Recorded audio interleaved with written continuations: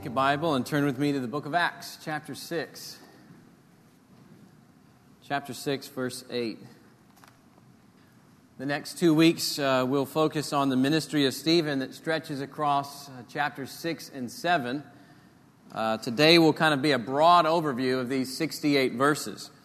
And then next week, we'll get into just a few more details and some further application. But it all hangs together as one piece, so we're going to cover it all these next couple of weeks. Let me pray before we get started. Father, thank you so much for your word. Use it to bless our hearts this morning and strengthen us in the face of affliction as we remain faithful to preach your gospel message. In Jesus' name, amen. So this episode with Stephen comes at the climax of a larger section. I'm sure you've been tracking with, like in chapter 4, all they do is kind of threaten Peter and John. In chapter 5, then they arrest all the apostles and they beat them, and the persecution gets worse and worse. Today, they resort to murder, and Stephen becomes the first martyr in the church. I remember reading a gospel tract in college. At the top, it read, "God has a wonderful plan for your life." And initially, I thought to myself, oh, brother, one of these cheesy tracts that skew the gospel. Beneath the title, though, was a sketch of the Jews stoning Stephen. The ground around him red with blood, but his face shining with glory. And all of a sudden, the message, God has a wonderful plan for your life, wasn't so cheesy. The picture sharpened the call of the gospel to take up our cross and die, and in so doing, find true life in Christ. You see, God's wonderful plan for our lives is that we know Christ and we make Him known to others at all costs. And we see that plan transpiring in the ministry of Stephen. As I said, we're doing a broad overview, and I've broken the passage down into three movements: Stephen's ministry, his message, and his martyrdom. His ministry, his message, and his martyrdom. Let's start with Stephen's ministry. We'll pick it up in verse 8. "And Stephen, full of grace and power, was doing great wonders and signs among the people. And then some of those who belonged to the synagogue of the freedmen, as it was called, and of the Cyrenians and of the Alexandrians and of those from Cilicia and Asia rose up and disputed with Stephen. But they could not withstand the wisdom and the spirit with which he was speaking. Then they secretly instigated men who said, 'We have heard him speak blasphemous words against Moses and God.' And they stirred up the people and the elders and the scribes, and they came upon him and seized him and brought him before the council. And they set up false witnesses who said, 'This man never ceases to speak words against this holy place and the law. For we have heard him say that this Jesus of Nazareth will destroy this place and will change the customs that Moses delivered to us.' And gazing at him, all who sat in the council saw that his face was like the face of an angel." Notice several aspects of Stephen's ministry here. And to begin, it was a spirit-filled ministry. Stephen was a man full of faith and of the Holy Spirit. Verse 8 now says that he was full of grace and power. And we've observed elsewhere in Acts that power in the church is the direct result of Jesus sending the Spirit upon the church. God's Spirit filling His people. Verse 10 says that they could not withstand the wisdom and the spirit with which He was speaking. And this is precisely what Jesus said would happen for His disciples in Luke chapter 21. Remember, Luke is volume 1 of Luke Acts. If you look at Luke 21, verses 12 to 15, when the persecution came, Jesus said, "Settle it therefore in your minds not to meditate beforehand how to answer, for I will give you a mouth and wisdom which none of your adversaries will be able to withstand or contradict. That is happening here with Stephen. Jesus gives Stephen words by the Holy Spirit that they cannot withstand. And that's pretty huge because Stephen isn't one of the initial 12 apostles. Jesus' promise is good for disciples beyond the 12. It is good for us. Sometimes when we read about characters like Stephen, we place them on this untouchable pedestal. But we need to understand that these guys are normal men like us. It's the Spirit who made them great. And if we're in Christ, we have the same Spirit. The Spirit will enable us to accomplish great things for God, and we don't need to fear. Stephen's ministry was also a holistic ministry. Remember, he was one of the 7 chosen to serve tables. But that didn't mean he never opened his mouth about Jesus. The Spirit leads him not only to meet tangible needs within the church, but to announce the good news to people outside the church.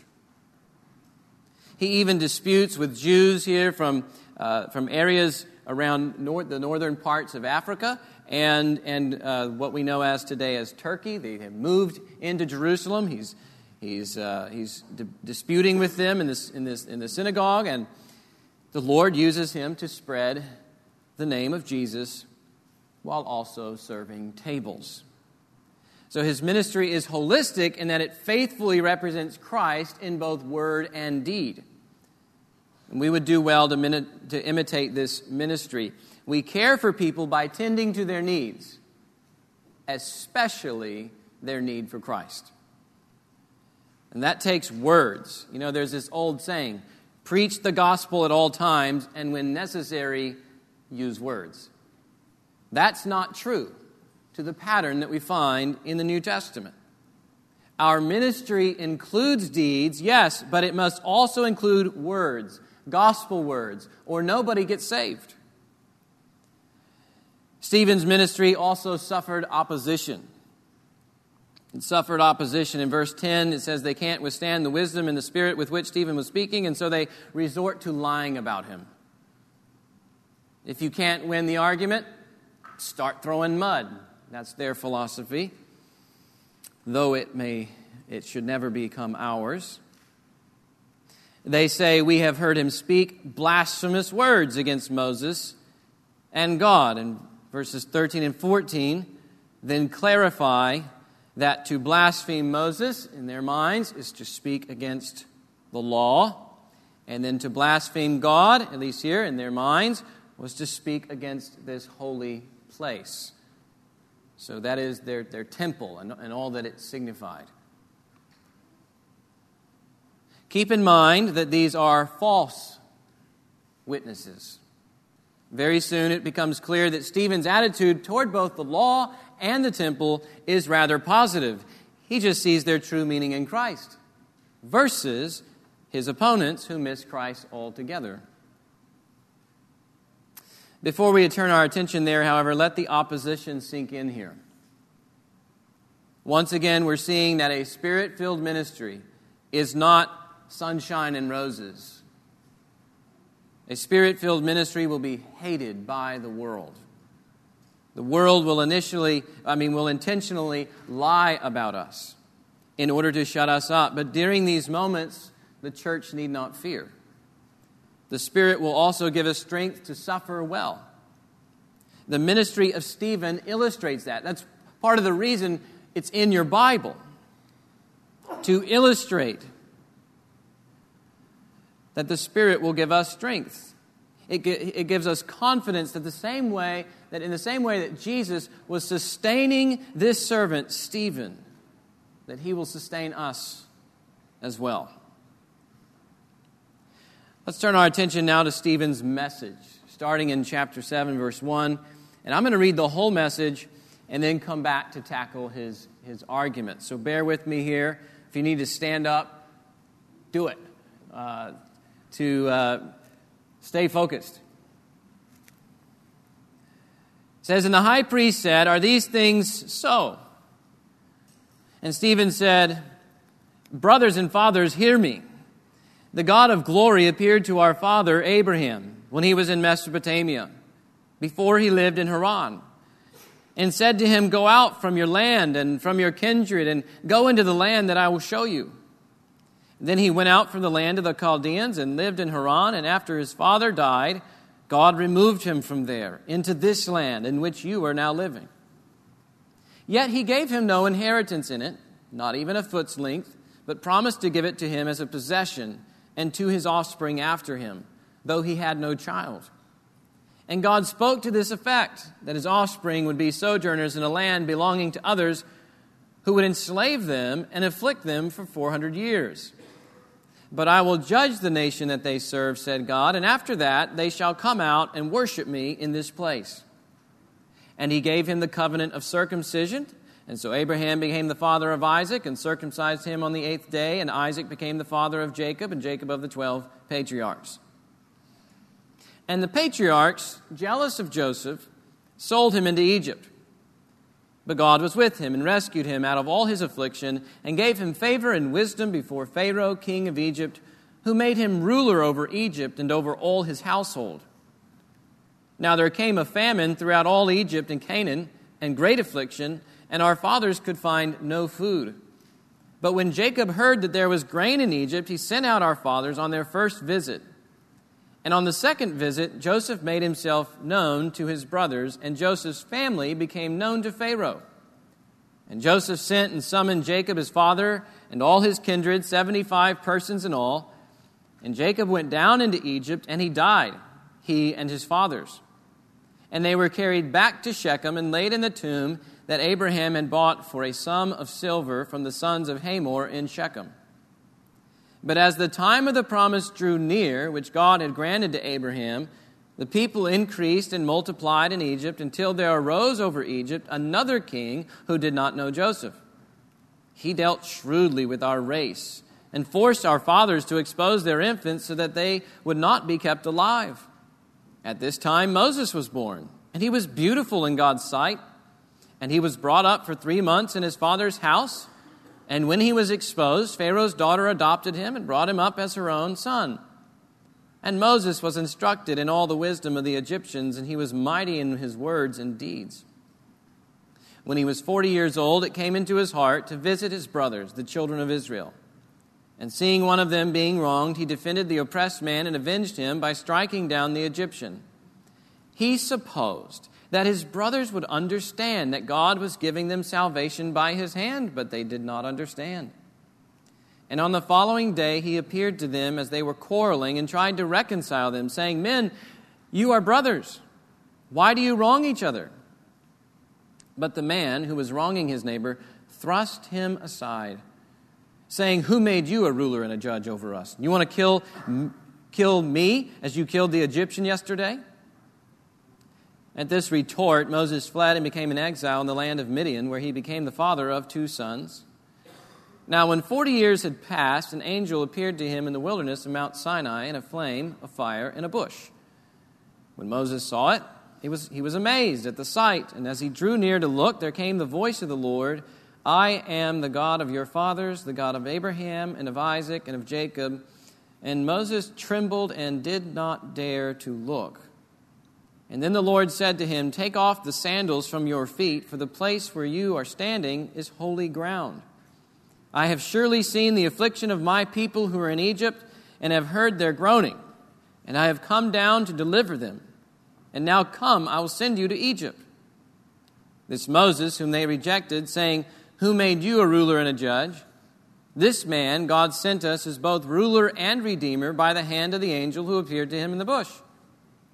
This man led them out, performing wonders and signs in Egypt and at the Red Sea and in the wilderness for 40 years. This is the Moses who said to the Israelites, God will raise up for you a prophet like me from your brothers.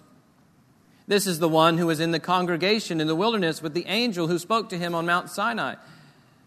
And with our fathers, he received living oracles to give to us. Our fathers refused to obey him, but thrust him aside, And in their hearts they turned to Egypt, saying to Aaron, "Make for us gods who will go before us. As for this Moses, who led us out from the land of Egypt, we do not know what has become of him." And they made a calf in those days, and offered a sacrifice to the idol, and were rejoicing in the works of their hands. But God turned away and gave them over to worship the hosts of heaven. As it is written in the book of the prophets, "Did you bring to me slain beasts and sacrifices during the 40 years in the wilderness, O house of Israel? You took up the tent of Moloch and the star of your god Rephan, the images that you made to worship, and I will send you into exile beyond Babylon." Our fathers had the tent of witness in the wilderness, just as he who spoke to Moses directed him to make it, according to the pattern that he had seen. Our fathers in turn brought it in with Joshua when they dispossessed the nations that God drove out before our fathers. And so it was until the days of David, who found favor in the sight of God and asked to find a dwelling place for the God of Jacob. But it was Solomon who built a house for him. Yet the Most High does not dwell in houses made by hands, as the prophet says, "Heaven is my throne, and the earth is my footstool. What kind of house will you build for me, says the Lord? Or what is the place of my rest? Did not my hand make all these things? You stiff-necked people, uncircumcised in heart and ears, you always resist the Holy Spirit. As your fathers did, so do you. Which of the prophets did your fathers not persecute? And they killed those who announced beforehand the coming of the righteous one, whom you have now betrayed and murdered, you who received the laws delivered by angels and did not keep it." That's Stephen's message. Stephen summarizes over 2,000 years of Israel's story and links it to Jesus. Folks, this is a glimpse at true wisdom. You remember he said that they could not withstand the wisdom with which he was speaking. This is a picture of true wisdom. Wisdom involves knowing your Bible frontwards and backwards and how it all points to Jesus. Wisdom speaks by the Spirit of God to reveal the Son of God from the Word of God. Stephen's message in particular covers 4 epics, and they're easy to identify because each of them introduces a key figure in Israel's story. You get Abraham, then you get Joseph, and then you get Moses, and then you get the era of David and Solomon. Stephen's message is a response to the high priest who says in verse 1, "Are these things so?" What things? Well, the 2 things they just accused him about. You blaspheming Moses and the law, and you blaspheming God and his temple. Are these things so? Well, Stephen lays out his defense by recounting God's dealings with Israel from the Scriptures. And let's see what he says about these two charges. First, what does he say about God and his temple? The Jews show some level of trust in this holy place. Their identity and worth are bound up with this temple. It's their precious. As long as the temple stands, they believe God's favor automatically belongs to them. That's why they get so peeved at Jesus when he calls the temple a den of robbers, runs a bunch of people out. They question his authority to replace it. Well, Stephen, following Jesus, never speaks against the temple itself per se. In fact, in verses 44 and 47, he acknowledges that the tabernacle and the temple were part of God's plan in the first place. They were copies pointing to the heavenly reality. But as he retraces Israel's story, it brings some much-needed perspective on the temple as God's dwelling place. And I want you to notice the pattern. Let's go back to verse 2. The God of glory appeared to Abraham, our father, when he was in Mesopotamia. Now, verse 9. The patriarchs, jealous of Joseph, sold him into Egypt, but God was with him. That is, with him in Egypt. Verse 33, at the burning bush in Sinai. This is the Sinai desert. The Lord says, take off the sandals from your feet, for the place where you are standing is holy ground. This is offensive because they just said, he's blaspheming this holy place. And Peter's saying that ain't been the only holy place in Scripture. The Lord revealed that the ground Moses was standing on in the Sinai desert was a holy place. Why was it holy? Because God's presence was there. Again and again, God wasn't constrained to a place or a building. He revealed His glory wherever He so pleased. He's relativizing the temple's importance. Okay? He's saying, look, you're treating the temple like this, but in the scope of God's redemptive plan, the temple is here, man. This is where it fits in. Verses 44 to 47 then speak about the tent in the wilderness and the temple under Solomon. Yet verse 48 says, the Most High does not dwell in houses made by hands. As the prophet says, heaven is my throne and the earth is my footstool. What kind of house will you build for me, says the Lord? What is the place of my rest? Did not my hands make all these things? In other words, if God made the universe, it's laughable to limit him to a hunk of bricks in Jerusalem. So part of Stephen's argument is relativizing the temple. It's to teach them from their own history that if you look here and here and here and here, God is greater than the temple. He never needed a temple in order to dwell with His people. He dwells with His people wherever they are, wherever they call upon Him. But something else He does is point them beyond the temple. Beyond the temple to the ultimate place where God reveals His glory supremely in the person of Jesus Christ. Notice that He started with the God of glory appearing to Abraham in verse 2. Glory is important because glory often is when God would display His glory in the temple, for example, or the tabernacle, and the temple is important. He starts there with the God of glory revealing Himself to Abraham, and then notice what happens in verse 55. So we're going to have to jump ahead a little bit to see this. In verse 55, he says, but he, Stephen, full of the Holy Spirit, gazed into heaven, and he saw the glory of God, he saw the glory of God and Jesus standing at the right hand of God. You can also translate that. He saw the glory of God, even Jesus, standing at the right hand of God. In other words, God's glory is now being manifest in the person of Jesus. So in context, the point is that God no longer reveals His glory in that hunk of bricks over there, but in the person of Jesus. Jesus Himself said, destroy this temple, and in 3 days I will raise it up. And He was talking about the temple of His own body, John 2 tells us. Jesus replaced the temple. And here is where we see the glory of God manifest. He is where we meet with God. He is where we have access to God. He is where we find the forgiveness of our sins. Even Stephen will pray for Jesus in verse 60 not to hold this sin against them. Why does he say that? Because it's only in Jesus now that is found the forgiveness of sins. So, the glory of God manifests. Access to God, the forgiveness of sins, the meeting place. These things aren't to be found in a holy place, but in a holy person, is His message.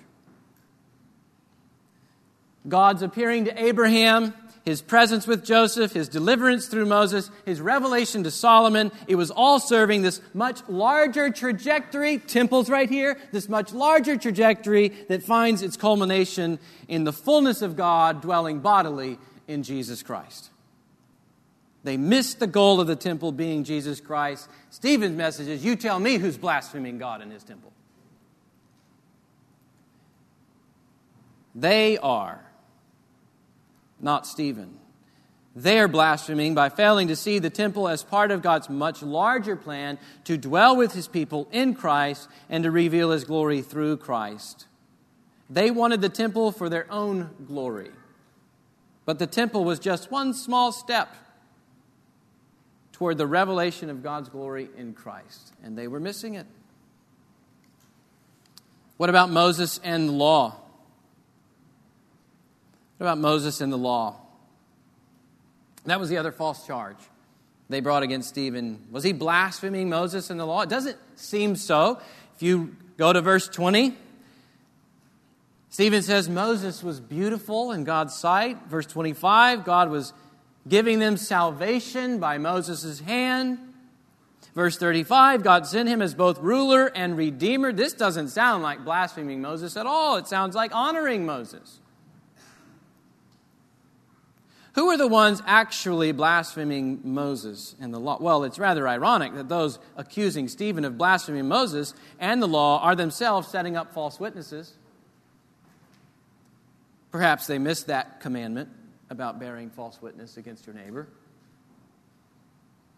But in addition to that, what does the Scripture say? Stephen goes back to Abraham. God promised to rescue a people to worship Him. Look at verses 6 and 7. Abraham's offspring would be sojourners in a land belonging to others who would enslave them and afflict them 400 years. We know that's Egypt. But I will judge the nation that they serve, said God, and after that they shall come out and worship me in this place. So the whole point of the deliverance by God was the worship of God. Okay, that was the word, that was the promise given to Abraham. Well, the Joseph story then tells us how they got into Egypt, and the Moses story then tells us how they got out of Egypt. Right? And eventually Moses goes up the mountain to receive living oracles from God. Everything is in place, and now we're waiting for Israel to worship God for their deliverance. That was the point. That was the promise, right? They don't. Verse 39 says that they refused to obey Moses, but thrust him aside, and in their hearts they turned to Egypt, saying to Aaron, "Make for us gods." That's where idolatry always comes from, the heart. In their hearts they turned to Egypt, saying to Aaron, "Make for us gods who will go before us. As for this Moses who led us out from the land of Egypt, we don't know what has become of him." And they made a calf in those days and offered a sacrifice to the idol and were rejoicing in the works of their hands. That's what idolatry is, rejoicing in the work of your own hands, your own accomplishments, your own achievements, your own works. The goal was the worship of God for His grace. But they rejected the words of God's appointed Redeemer, Moses, and it thrust them into idolatry. That's what happens all the time. You reject the words of God, it will thrust you into idolatry. They didn't worship God for the work of His hand, which His word had revealed. They worshiped themselves for the work of their hands. They worshiped their accomplishments, their works, their God replacements. And that was the pattern for Israel. And it went all the way up through their exile, through all the way to rejecting all the prophets. Which of the ones of your fathers didn't kill the prophets, he says. And now Stephen turns the story on them and basically says, and nothing has changed. Nothing has changed with you.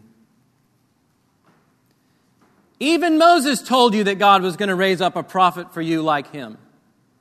That was in your law, Deuteronomy 18:15. He was going to be a redeemer who would deliver you. And Moses said, you better listen to him. Well, guess what? You didn't listen to him. You crucified him. You killed the righteous one, he says. There was a little note back in chapter 6, verse 15. It says that when Stephen was giving his defense, that his face was like the face of an angel. What's the point of that? Well, because of verse 53. That's why I wanted you to see this is all hanging together as one piece here. Verse 53. You who received the law as delivered by angels and did not keep it. What's going on here? Stephen is mediating God's revelation to them, just like angels mediated God's revelation to Moses.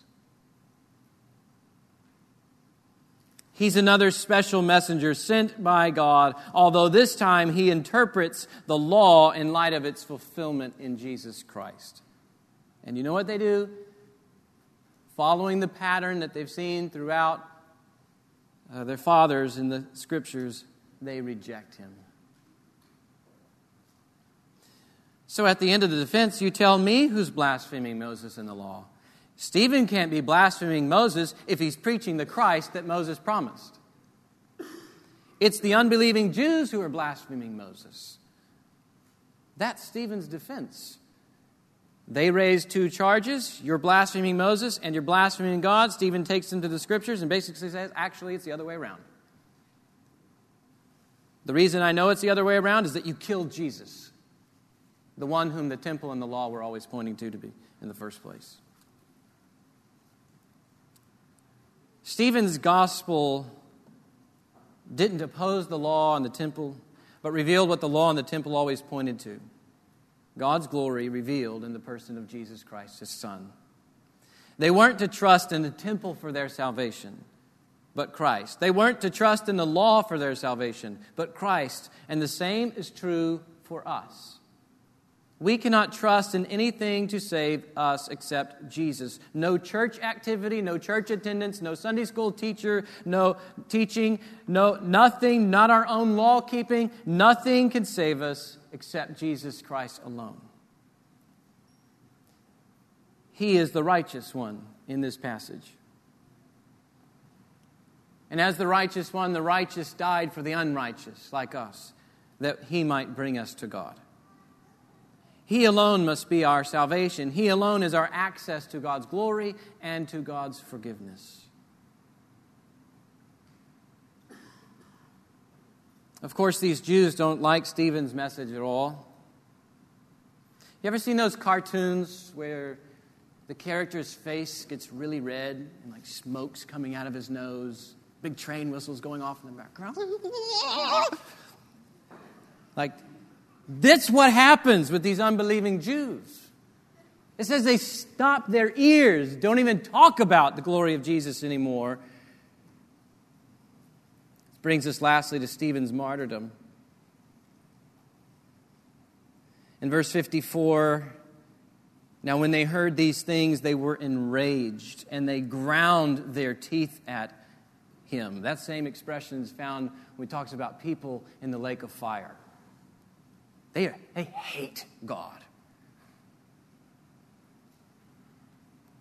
But he, full of the Holy Spirit, gazed into heaven and saw the glory of God, and Jesus standing at the right hand of God, and he said, "Behold, I see the heavens open and the Son of Man standing at the right hand of God." They cried out with a loud voice and stopped their ears and rushed together at him. And then they cast him out of the city and stoned him. And the witnesses laid down their garments at the feet of a young man named Saul. And as they were stoning Stephen, he called out, "Lord Jesus, receive my spirit." And falling to his knees, he cried out with a loud voice, "Lord, do not hold this sin against them." And when he had said this, he fell asleep. Stephen not only speaks for Christ, but he suffers with Christ. In fact, Stephen images the sufferings of Christ. He puts them on display. Just an exercise for you is to go back home and to read the Passion of Christ in all four Gospels. And I just want you to jot down all the various parallels that you see with Stephen here.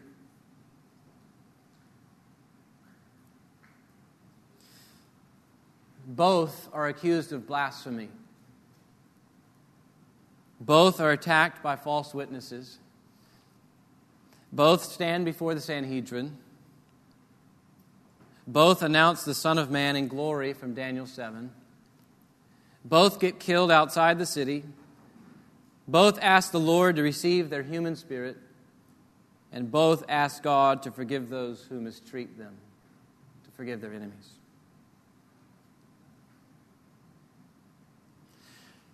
When we observe the martyrdom of Stephen closely, Stephen actually becomes a window through which we see Christ himself. And we need to make note of this. The Spirit-filled person. How will you know the Spirit-filled person? Because his life will look like Christ and him crucified. That's a Spirit-filled person.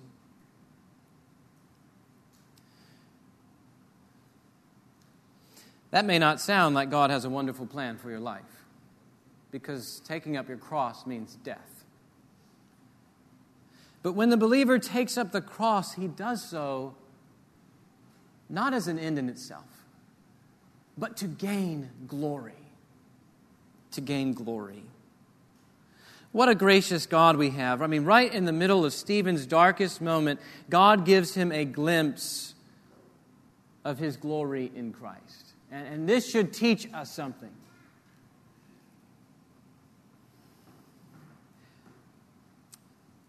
It should teach us something really important. How do we endure affliction? How do we endure suffering? How do we endure injustice? How do we keep extending mercy to our enemies that hate our message? That's what Ben's been talking to us about from Jonah. What could possibly get us through the pain and loss of everything? When the terrorist group kills your daughter and has a knife to your throat saying, deny him, denounce Christ. The answer is not in your Smith & Wesson. Don't tread on me. That's not Stephen's heart. The answer is beholding God's glory in Jesus Christ. Stephen says, behold, I see the heavens opened and the Son of Man standing at the right hand of God. Do you know where this comes from? This comes from Daniel 7, verse 13. Daniel, the prophet, he sees in the night visions, and behold, with the clouds of heaven there came one like a son of man. And he came to the Ancient of Days, this is Yahweh, and was presented before him. And to him was given dominion and glory and a kingdom that all peoples, nations, and languages should serve him. His dominion is an everlasting dominion which shall not pass away, and his kingdom one that shall not be destroyed. Daniel saw that. Jesus secured that. You remember when he was on trial? Are you the Son of God? And his answer is a quotation from that text. You will see the Son of Man coming with the clouds of heaven. Jesus, Daniel foresaw it, Jesus secured it, and now Stephen was witnessing it. He was witnessing it. Not only had this Son of Man taken his seat at the right hand of God, now he's standing up for which to judge the earth. He is on his way to judge, is the idea. That's what you get in the Old Testament when Yahweh rouses himself from his slumber. It is to judge his enemies. This is a glorious picture that Stephen beholds of the Son of Man. And you hear in this message, you hear behind this vision that Stephen has given, you know, your body is about to be destroyed by rocks. But look at my son, Stephen. Look at my son. He is reigning with all power. His kingdom will not be destroyed. He stands at God's right hand, ready to judge. You hold fast, Stephen, because this Son of Man is yours. Unless a grain of wheat dies, it remains alone. But if it dies, it will bear much fruit. You will not bleed in vain, Stephen. My kingdom will cover the earth one day, and my son will see to it because he's risen from the dead.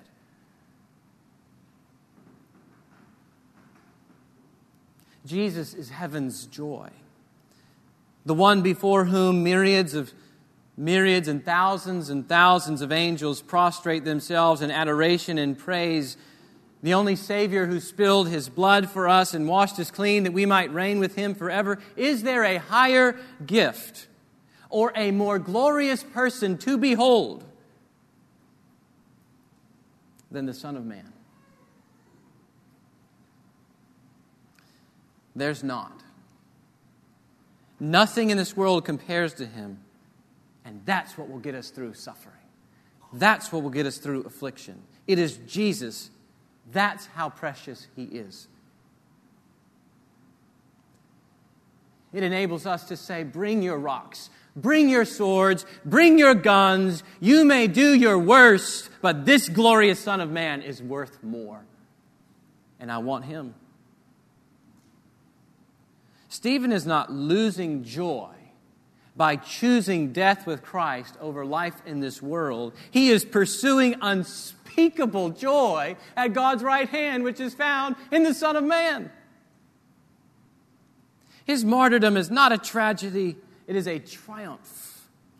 It's a triumph because it displays the value of Jesus Christ and the power of His resurrection to set us free from the fear of death. Stephen's life didn't end at his stoning. Rather, it says Jesus received His Spirit. He will receive ours too when we remain faithful to Him in our ministry and in our message. But we will only remain faithful to Him in our ministry and in our message if we are beholding the glory of Christ in His Word. We don't need heaven opened, so to speak, to endure. God has spoken here in His Word. And it is here that we see the glory of Christ. Are you beholding His glory? Ben, you want to...